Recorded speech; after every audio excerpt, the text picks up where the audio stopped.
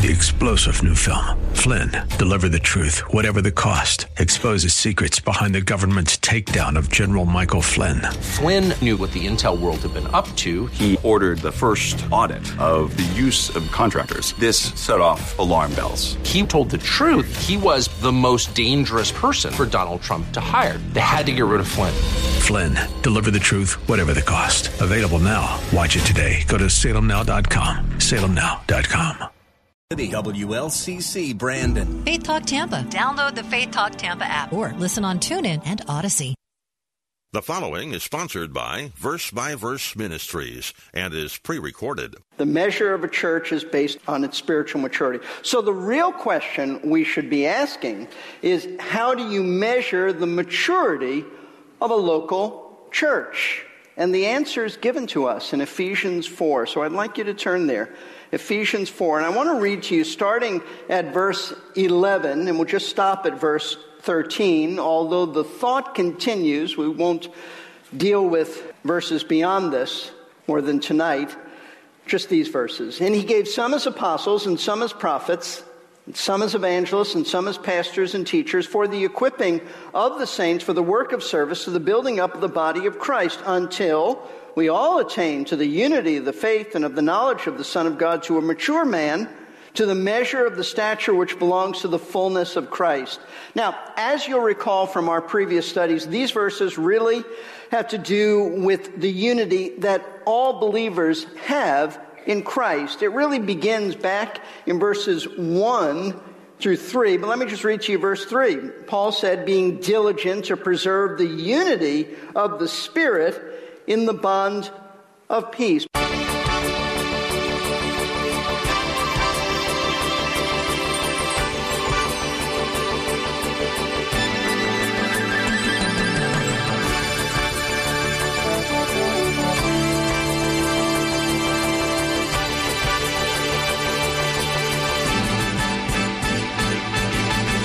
Welcome to Verse by Verse, where we feature the teaching of Pastor Steve Kreloff of Lakeside Community Chapel in Clearwater, Florida. We're continuing with our series titled Unity and Spiritual Growth. While we probably have a good idea what spiritual growth looks like in our own life, what does spiritual growth look like for a church, a body of Christ followers? Or for that matter, what does it mean to build up the body of Christ? The Apostle Paul does address that in Ephesians chapter 4, and Pastor Steve is going to tackle that subject in today's verse-by-verse program. So let's jump into today's program and learn more from Ephesians chapter 4, verses 11 through 13. It is very common for me when I run into Christians, those I know outside of Lakeside, especially those I haven't seen for a while, it's very common for them to ask me this question. They'll say something like, so how are things going at the church? And I usually just answer them generally by saying, fine, things are good, very encouraging. But sometimes they follow up with a second question. They want to know how many are attending the church, or how many members do you have now? Or if they're Baptist, they'll say, how many are you running? I suspect that they ask this question about the size of our church because in the thinking of many, size and numerical growth and membership, well, those are just the ways that you measure a church. You measure the strength of the church. The bigger the church, the thinking is the healthier and stronger the church must be. Really, it must be the larger, the more blessings of God upon the church. But it's interesting to note that the Word of God doesn't say this. The Bible never uses size, whether large or small, as the way to measure the well-being or the blessings of God on a local church. In fact, we aren't even told the size of many of the churches that are mentioned in the New Testament. For example, we do know that the church at Jerusalem was large only because we read in Acts chapter 2 that 3,000 were added in one day. And then the next few chapters in the book of Acts also speaks about thousands being added to the church at Jerusalem. But there is no mention of the size of any of the other churches that Paul wrote to. Romans, we don't know anything about how large that church was. Ephesus, the church at Colossae, Corinth, Philippi, Thessalonica, the churches in the region of Galatia. the churches on the island of Crete that Titus was left in charge of. We don't know if they had several hundred in attendance, several thousand in attendance, or maybe there was just 10 to 20 people there, just a handful of people in attendance. And you know what? It's not important. It's not important to know how many members were in these churches, because the measure of a church is not based on its size. But note this. The measure of a church is based on its spiritual maturity. So the real question we should be asking is, how do you measure the maturity of a local church? And the answer is given to us in Ephesians 4. So I'd like you to turn there. Ephesians 4. And I want to read to you starting at verse 11, and we'll just stop at verse 13. Although the thought continues, we won't deal with verses beyond this more than tonight. Just these verses. And he gave some as apostles, and some as prophets, and some as evangelists, and some as pastors and teachers, for the equipping of the saints for the work of service, to the building up of the body of Christ, until we all attain to the unity of the faith and of the knowledge of the Son of God, to a mature man, to the measure of the stature which belongs to the fullness of Christ. Now, as you'll recall from our previous studies, these verses really have to do with the unity that all believers have in Christ. It really begins back in verses 1 through 3. But let me just read to you verse 3. Paul said, being diligent to preserve the unity of the Spirit in the bond of peace. Paul's point is that we are to live, and he says that leading up to this, we are to live in such a way with humility and love and gentleness that reflects that we are one body, that there is a unity of believers, one body, one family. And prior to this, Paul spoke about the attitudes necessary to reflect that. But here in verse 3, he says, why? Because there is a unity of the Spirit, and our job is to preserve it. You preserve it with the right attitude. So we are to live in such a way that reflects that we are one body.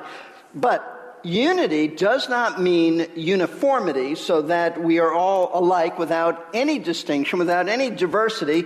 God has made each of us with a unique personality, and he has gifted us with gifts for which to serve him. Unique gifts. No one is gifted exactly the same. No one is gifted with the same measure that Christ gives to us. And so in verse 7, we read this, but to each one of us grace was given according to the measure of Christ's gift. These are spiritual gifts that Jesus Christ gives every single believer. They're given in varying measures, he says, and they're given to help us to minister effectively. We have been given a God-given ability to serve him and minister. Paul will expand on that in 1 Corinthians 12 and then in Romans chapter 12. But here he simply states that we have been gifted. And to help us grow spiritually so that we will use these gifts effectively as maturing believers, Christ has graciously also given to his church, spiritual leaders to teach us the Word of God. He has gifted these leaders with the gift of teaching so that they teach the body of Christ in various local assemblies, and in doing so they help us to grow so that we're not like the Corinthians, who were very immature and very self-focused, though they had all these gifts but they didn't use them properly. So notice when he says in verse 11, he's given some as apostles, some as prophets, some as evangelists, some as pastors and teachers. That's where this fits in. These are the men who have been gifted to proclaim the Word of God, and they are also Christ's gift to his church. And they have been given, Paul says in verse 12, for the equipping of the saints are believers, for the work of service that the believers do, to the building up of the body of Christ that the believers do, as well as the leaders. That's what these verses are about. These are the spiritual leaders who have been given to equip the saints. And to equip the saints essentially means to help them grow, to help them be useful, to help them to mature, so that they will use their gifts properly to build up, or as Paul puts it, edify the body of Christ. Now, that's what we've seen up to this point. But I want you to notice, starting with verse 13, our study tonight, Paul begins to explain exactly what he means about building up the body of Christ. I'm not talking about numerical growth. That happens in churches, but that's not his point. And in doing so, what the apostle does is he gives us the goals to which all churches, all Bible-believing churches, by God's grace, should aim for. In other words, Paul tells us what a mature, healthy church looks like. Not a perfect church, but what a healthy church looks like. He tells us how to measure spiritual maturity in a church. He tells us what the spiritual goals for a church are. He, in essence, tells us what we should be targeting, what should we be aiming for, what are the marks of a healthy church. And folks, it has nothing to do with size, it has nothing to do with budgets, it has nothing to do with financial prosperity. What we're going to see tonight are the spiritual goals, at least some of them, for which we are to aim as we see three marks of a mature church. The first mark being this: a mature church is unified in the faith. It's united in the faith. Verse 13 begins, until we all attain to the unity of the faith. And Paul says that the goal of a local church, the thing that every church should aim for, it should be their target, is to attain to the unity of the faith. Now, how are we to understand Paul's words about unity? Because if you look back at verse 3, he said that we already have unity. We are to preserve the unity that we already have. And then in verses 4 through 6, he stressed the unity that we have by stating what we believe the content of our faith is based on oneness. It's based on unity. Notice, if you look at verse 4, he says there's one body, one Spirit, just as also you were called in one hope of your calling. Notice all the ones: one Lord, one faith, one baptism, one God and Father of all, who is over all and through all and in all. So, question is, if we already have this unity, and we do, then why does Paul now say that we are to move towards attaining, means arriving at the unity of the faith? Well, first of all, we need to understand, let's back up, we need to understand that the expression the faith isn't a reference to our personal belief in Christ. Yes, when we came to faith in him, we placed our faith in Christ. That's our personal faith. But that's not what Paul is referring to here. By the faith, when you have a definite article, it means Christian doctrine. It means the doctrines of Christianity. It means, in other words, the content of our faith. It's the same thought that Jude gives in verse 3 of his letter when he says we are to contend for the faith once and for all delivered to the saints. The body of truth. Second, we need to understand that though there is a unity of faith that already exists, and its present reality is true in the life of every Christian, it doesn't stop there. Let me explain. This is the unity of faith that Paul is referring to in the earlier verses. There is one faith that he's referring to when he says, if you look at verse 5, he says, one Lord, one faith. What is he talking about? That is the faith of the gospel. That's essentially justification by faith. That's what we would call the plan of salvation. It's the gospel message and the various truths that make up that gospel message. Listen, every Christian agrees with these truths. If they don't agree with this, they're not Christians. What am I talking about? Well, truths such as the sinfulness of man. That's part of the gospel message. You can't be saved without knowing about man's sin. It's the truth of the holiness of God and justice of God, that God must punish sin. You couldn't be saved without knowing that. Because why would you come to Christ and be saved from your sin if you don't know that God punishes sin? The gospel message includes the doctrine of the deity of Christ. It includes the doctrine of the humanity of Christ. He's both man and God. The gospel message includes the sacrificial atonement of Christ, what he did on the cross, and the basis of justification, which is that we are saved by grace through faith. All of that makes up the gospel. That's the one faith that Paul is referring to, what he referred to back in verse 5. That is the unity of the faith that we already have. Listen, all Christians agree on this. All. Because no one can be saved without a basic understanding of the gospel. So this one faith already exists. It's nothing that we need to aim for because it's already a reality. But when Paul speaks about attaining to the unity of the faith in verse 13, he's talking about, note this, growth in understanding the content of our faith. So that, as one Bible teacher put it, it's an experiential development of this faith as believers increase in spiritual capacity.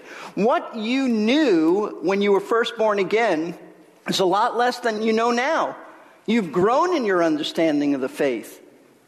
That stuff was basic, and we love it, but we move on from there. What Paul is saying is that one of the marks of a mature church is that the church has an in-depth understanding of the doctrines of the gospel. And there is an essential unity and agreement on those doctrines.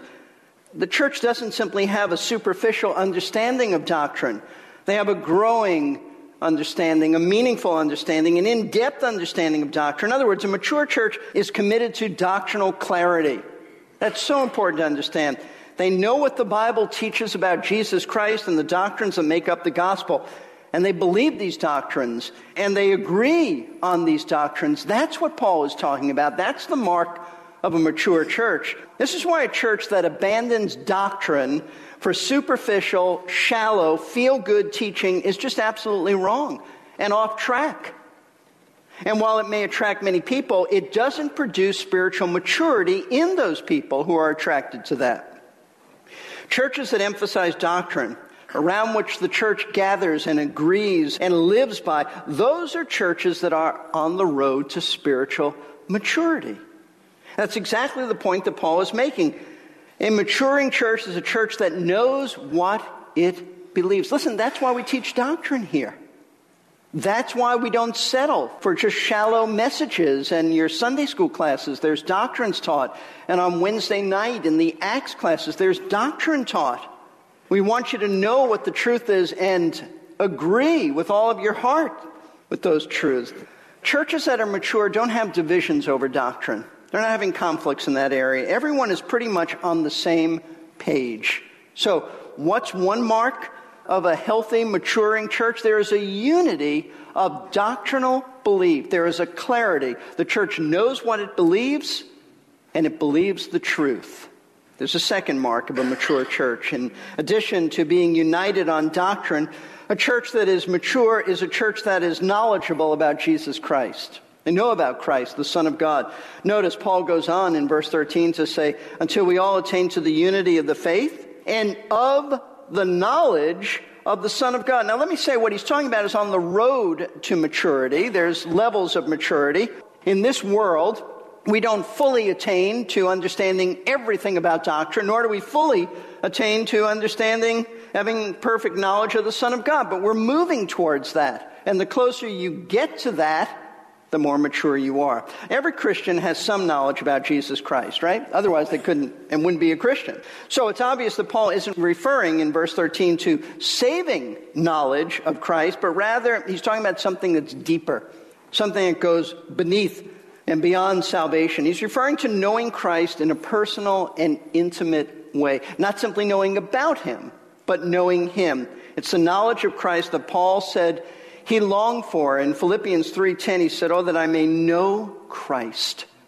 Not that I may know about him, not that I may just know him as doctrine, but that I may know him. Notice what Paul put together in Philippians 3 about knowing Christ. Remember, Paul is saved out of a Pharisaical background. He was a Pharisee, had a lot of knowledge. He had a lot of self-righteousness in coming to Christ. He gave all of that up, everything that he thought was great in making him look good. He gave it all up. He saw it was rubbish. It's nothing. He speaks about that in Philippians 3, starting in verse 7. Whatever things were gained to me, those things I've counted as loss for the sake of Christ. Everything that made me look good, everything that built up my confidence in myself. A Hebrew of Hebrews, born of the right tribe, the tribe of Benjamin, someone advancing in Judaism. He said, I gave it up. It's loss. It's nothing for the sake of Christ. More than that, he said, I count all things to be lost in view of the surpassing value. Notice that, the surpassing value of knowing Christ Jesus my Lord, for whom I have suffered the loss of all things, and I count them but rubbish, so that I may gain Christ. Paul said he suffered the loss of all things. He counts it but rubbish. And he's speaking of the surpassing value of knowing Christ, not knowing about him, knowing him. Verse 9, why is it so much better and may be found in him, not having a righteousness of my own derived from the law, but that which is through faith in Christ, the righteousness which comes from God on the basis of faith. Verse 10, that I may know him and the power of his resurrection and the fellowship of his sufferings, being conformed to his death. Paul tells us that he longed to know Jesus better than he did. This is the Apostle Paul telling us this. And that same intimacy that Paul wanted, that's what every believer should long for. That's what every church should strive for. But understand this, in Ephesians 4, Paul isn't talking merely about individual Christians growing in their knowledge of Christ, getting to know him better. He's talking about local churches made up of individuals, but the church as a whole attaining and striving for a deeper knowledge of Jesus. Folks, that speaks volumes to us because it tells us that a mature church is a church that teaches its people about Jesus Christ, the person of Christ, the work of Christ, and does it in a non-superficial way. It's a church that's centered on Jesus Christ. It's a church that's growing in the knowledge of Christ because they're being taught about him. What would they be taught about? Well, they'd be taught messianic prophecy. They'd be taught about Christ's character, certainly his deity, his humanity, his attributes, the work that he accomplished on the cross and other works, his future return. Prophecy is all a part of that. What he'll do in the millennial kingdom, his judgments, and so forth. And the more a church is taught about Christ, the more a church knows about him, the more they will grow in him, and the greater will be their capacity to know him better in a more full and intimate way. The church is all about Jesus. That's the bottom line. It's about him. He's the head of the church. He's our Savior. He's our friend. He's our elder brother. He's our Lord. He's our God. Now, we understand that getting to know Christ, we understand that it is a lifelong process, and that in this lifetime we will never be perfect in our knowledge of him until we see him face to face. We know that. But our goal as individuals and as a local church is to know him as well as we possibly can. And that knowledge of him only comes as we spend time in his word, time in prayer, fellowshipping with him. You see, a mature church doesn't simply have head knowledge about Christ. It knows him in an intimate and personal way. He's real to them because it focuses on him. It is a Christ-centered church. So a mature church, Paul tells us, is a church that is united in the faith. It's a church that's growing in their knowledge of the Son of God. But there's a third mark of a mature church that Paul speaks about in verse 13, and that is a church that is mature is a church made up of Christ-like Christians. It's kind of redundant to say that. Christ-like Christians. Verse 13, until we all attain to the unity of the faith and of the knowledge of the Son of God, to, notice this, to a mature man, to the measure of the stature which belongs to the fullness of Christ. Now, what Paul means when he speaks of a mature man, and then he says the measure of the stature which belongs to the fullness of Christ, is simply, in one word, Christ-likeness. It's to be like Christ. In other words, the mark of a church that is mature is that the congregation reflects Jesus Christ in their behavior. They don't just know about him, they know him, but they live him. They live him. Now, we know that every Christian will someday be like Christ. That's what Scripture says. Without any flaws, without any sins. 1 John 3:2 says, beloved, we are God's children now, and what we will be has not yet appeared, but we know that when he appears, that is when Christ appears, we shall be like him because we shall see him as he is. So we're going to be like Jesus Christ. Every believer is someday going to be perfectly sanctified. We're not going to be Christ. Only Christ is Christ. But we're going to be like him in terms of our character. According to what we learned today on our verse-by-verse program, a mature church is a church that is united in the faith. It's a church that's growing in their knowledge of the Son of God. Our teacher, Pastor Steve Kreloff, has been teaching us out of Ephesians chapter 4. And just as we were ending today's program, Pastor Steve gave us a third mark of a mature church. It is made up of Christ-like people. A mature church is filled with people who reflect Jesus Christ in their behavior. They not only know him, but they live him. Well, Pastor Steve has more to teach us on that topic, but you'll have to wait until our next verse-by-verse program. Oh, say, if you're interested in getting the verse-by-verse podcast, let me encourage you to head over to versebyverseradio.org and then click the podcast link. It's on the right-hand side of the page. Then you can listen to the teaching of Pastor Steve whenever it is convenient for you. On that note, I hope it will be convenient for you to join us on the next verse-by-verse program when we continue learning about unity and spiritual growth. 3-star General Michael J. Flynn, head of the Pentagon Intelligence Agency, knew all the government's dirty secrets. He was one of the most respected generals in the military. Flynn knew what the intel world had been up to. He understood its funding. He ordered the first audit of the use of contractors. This set off alarm bells. The explosive new documentary, Flynn, Deliver the Truth, Whatever the Cost, uncovers the facts behind this scandal. Flynn told the truth. He was the most dangerous person for Donald Trump to hire. I find out the worst enemy that I'm going to face in my life is right here in America. They took my assessment and they wanted me to change it. And I was like, I'm not changing it. They had to get rid of Flynn. With in-depth interviews, archival footage, and never-before-seen personal records of the man behind the headlines. I just felt like I was drowning. Flynn, Deliver the Truth, Whatever the Cost. Available now. Watch it today. Go to salemnow.com. salemnow.com.